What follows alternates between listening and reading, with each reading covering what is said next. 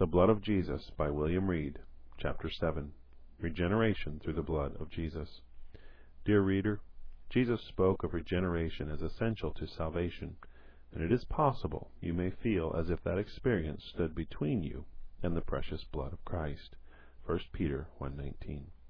It seems as if it did, but it does not, for we are saved by the washing of regeneration and renewing of the Holy Ghost, which is shed on us abundantly through Jesus Christ our Savior. Titus 3:6.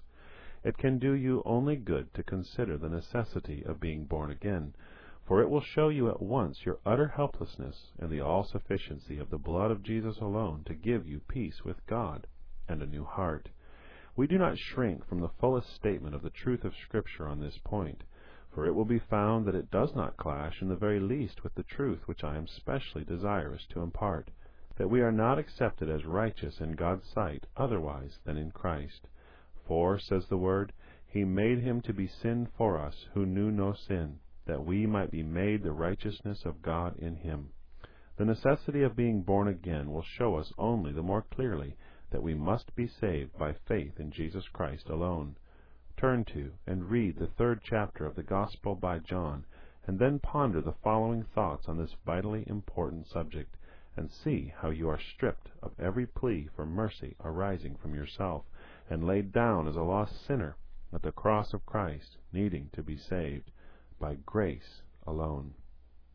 Jesus Christ, the incarnate Son of God, asserts the absolute necessity of regeneration when He says, Verily, verily, I say unto thee, except a man be born again, he cannot see the kingdom of God. John 3:3. And farther on He says as solemnly and decidedly, Except a man be born of water and of the Spirit, he cannot enter into the kingdom of God. John 3:5. And He gives a fact as the reason of this necessity. That which is born of the flesh is flesh. John 3:6. Flesh, or corrupt human nature, man as he is unfit to enter God's kingdom, and will ever continue so. No self-regeneration is to be expected. The total depravity of human nature renders a radical spiritual change of absolute necessity. The whole race, and every individual man, is utterly depraved in heart, his will averse from good, his conscience is defiled, his understanding is darkened, his affections are alienated from God and set upon unworthy objects, his desires are corrupt, his appetites ungoverned, and unless the Holy Spirit impart a new nature and work an entire change on the whole faculties of his mind by the washing of water through the Word, cleansing away his filthiness of spirit as water cleanses away outward defilement, he must remain an unfit subject for God's holy kingdom.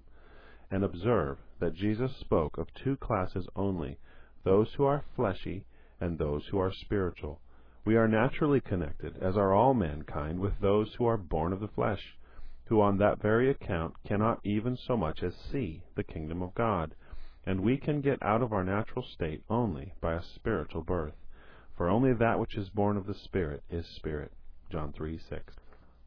All of us, being born of parents who were themselves fallen and corrupt, are necessarily infected by the hereditary taint of depravity of nature.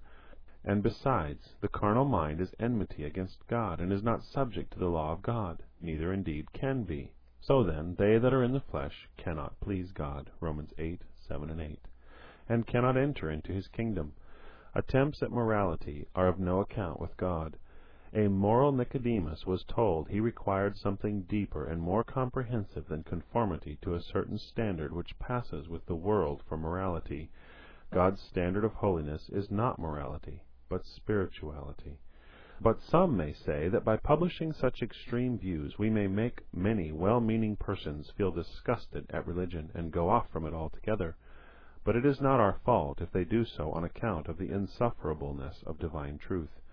Are you convinced that Scripture is right when it says the heart is deceitful above all things and desperately wicked? Jeremiah 17:9. Do you believe that as a man in the flesh you are more like Satan than God, incapable of knowing, loving, or serving God, and although in reputation for the highest morality, utterly unfit for entering into His holy kingdom? It is no doubt hard to believe that one's own self is so bad as I have indicated, but none but the Holy Spirit can truly convince us of it. But does not Jesus represent our condition as utterly depraved, as flesh? Does he not solemnly say that without a new birth from above, not one, no, not even a moral, learned, inquiring Nicodemus can see or enter the kingdom of God? He does not say that he may not, but that he cannot enter, leaving it to be inferred that it is morally impossible. And this arises from the fact of its being a kingdom, as well as from the fact of our depravity. An anarchist has a decided dislike to constitutional and settled government. So a man who hates the laws by which God's kingdom is governed cannot be a loyal subject of his holy administration. God would require to change his nature before he admitted any of us into his kingdom with our nature unchanged. But as God cannot change, we must be changed, if we would see or enter his kingdom. Before we can be happy and loyal subjects of it, we must be born again, and being new creatures, have its laws written in our minds and hearts. Besides, as a professor in one of our colleges has well remarked, it is a principle of our nature that in order to happiness there must be some correspondence betwixt the tastes and dispositions, the habits of a man, and the scene in which he is placed, the society with which he mingles, and the services in which he is employed. A coward on the field of battle, a profligate in the house of prayer, a giddy worldling standing by a deathbed, a drunkard in the company of holy men, feel instinctively that they are misplaced, they have no enjoyment there. And what enjoyment could unregenerate men have in God's kingdom, on earth or in heaven? Footnote. Dr. Owen says, if a man of a carnal mind is brought into a large company, he will have much to do. If into a company of Christians, he will feel little interest. If into a smaller company engaged in religious exercises, he will feel less. But if taken into a closet and forced to meditate upon God and eternity, this will be insupportable. Even the outward services of the sanctuary below are distasteful to them, in proportion to their spirituality. As long as preachers keep by the pictorial and illustrative, and speak of the seasons of the year, the beautiful earth, and the ancient sea, mountains and plains, rivers and lakes, fields, flowers and fruits, sun, moon, and stars, they comprehend the discourse and applaud it. But when the deeply spiritual and the eternally important form the theme, they feel listless, and characterize it as dull, prosy, and uninteresting. But if we cannot enjoy a highly spiritual discourse, it must be because we are carnal, and want the spiritual sense which always accompanies the new birth. For the natural man receiveth not the things of the Spirit of God, for they are foolishness unto him, neither can he know them, because they are spiritually discerned. 1 Corinthians 2:14. And is it not an alarming truth that this being born again is not a making of ourselves better, but a being made anew spiritually by God himself? This appears evident from what Jesus said during his conversation with Nicodemus. His words are these: except a man be born of water and of the Spirit, he cannot enter into the kingdom of God. John 3:5. This great change is effected by the Holy Spirit through means of the living water of the Word of God, the testimony of Jesus, and is of a spiritual nature, for that which is born of the Spirit is spirit. It consists not in outward reformation, but inward transformation. We must be regenerated in soul in order to be truly reformed in life. The change is of such a nature that it is sure to be manifested outwardly, if it existed inwardly. If you wish to have a holy life, you must be born again. Praying, weeping, striving against sin, and obeying God's laws is just so much labor lost, unless you have in the first place this born-again experience. Ah, but you say, as you read this hard saying, this lays me entirely prostrate before God, a sick and dying sinner, and I may give myself up to despair at once, for such an experience is utterly beyond my reach. No, not at all. You may well despair of self, for self is incurably bad, but you are by this shut up to trust in Jesus only. Mark 9:8. For remember, Jesus continued to lay before this Jewish ruler atonement through himself, lifted up as a mediator, and God's free love to a perishing world, embodied in the gift and work of his Son. You want to be born again? Well, Jesus would have you look to the Son of Man lifted up as Moses lifted up the serpent in the wilderness, and you will thus be pardoned and made to live. You say you are prostrated and helpless, with the poison of the serpent coursing through you, sick and dying, and you want to live, to experience such a new life as shall prove not only a present counteractive to the virus of this terrible death poison, but also an enduring spiritual reality? Well, Jesus says in this conversation with the inquiring ruler that God so loved the world that he gave his only begotten Son, that whosoever believeth in him should not perish, but have everlasting life. John 3:16. God sent his Son not to condemn the perishing men of the world to lie in their corrupt and diseased condition and perish forever, but that he himself might die, that they might be pardoned and saved.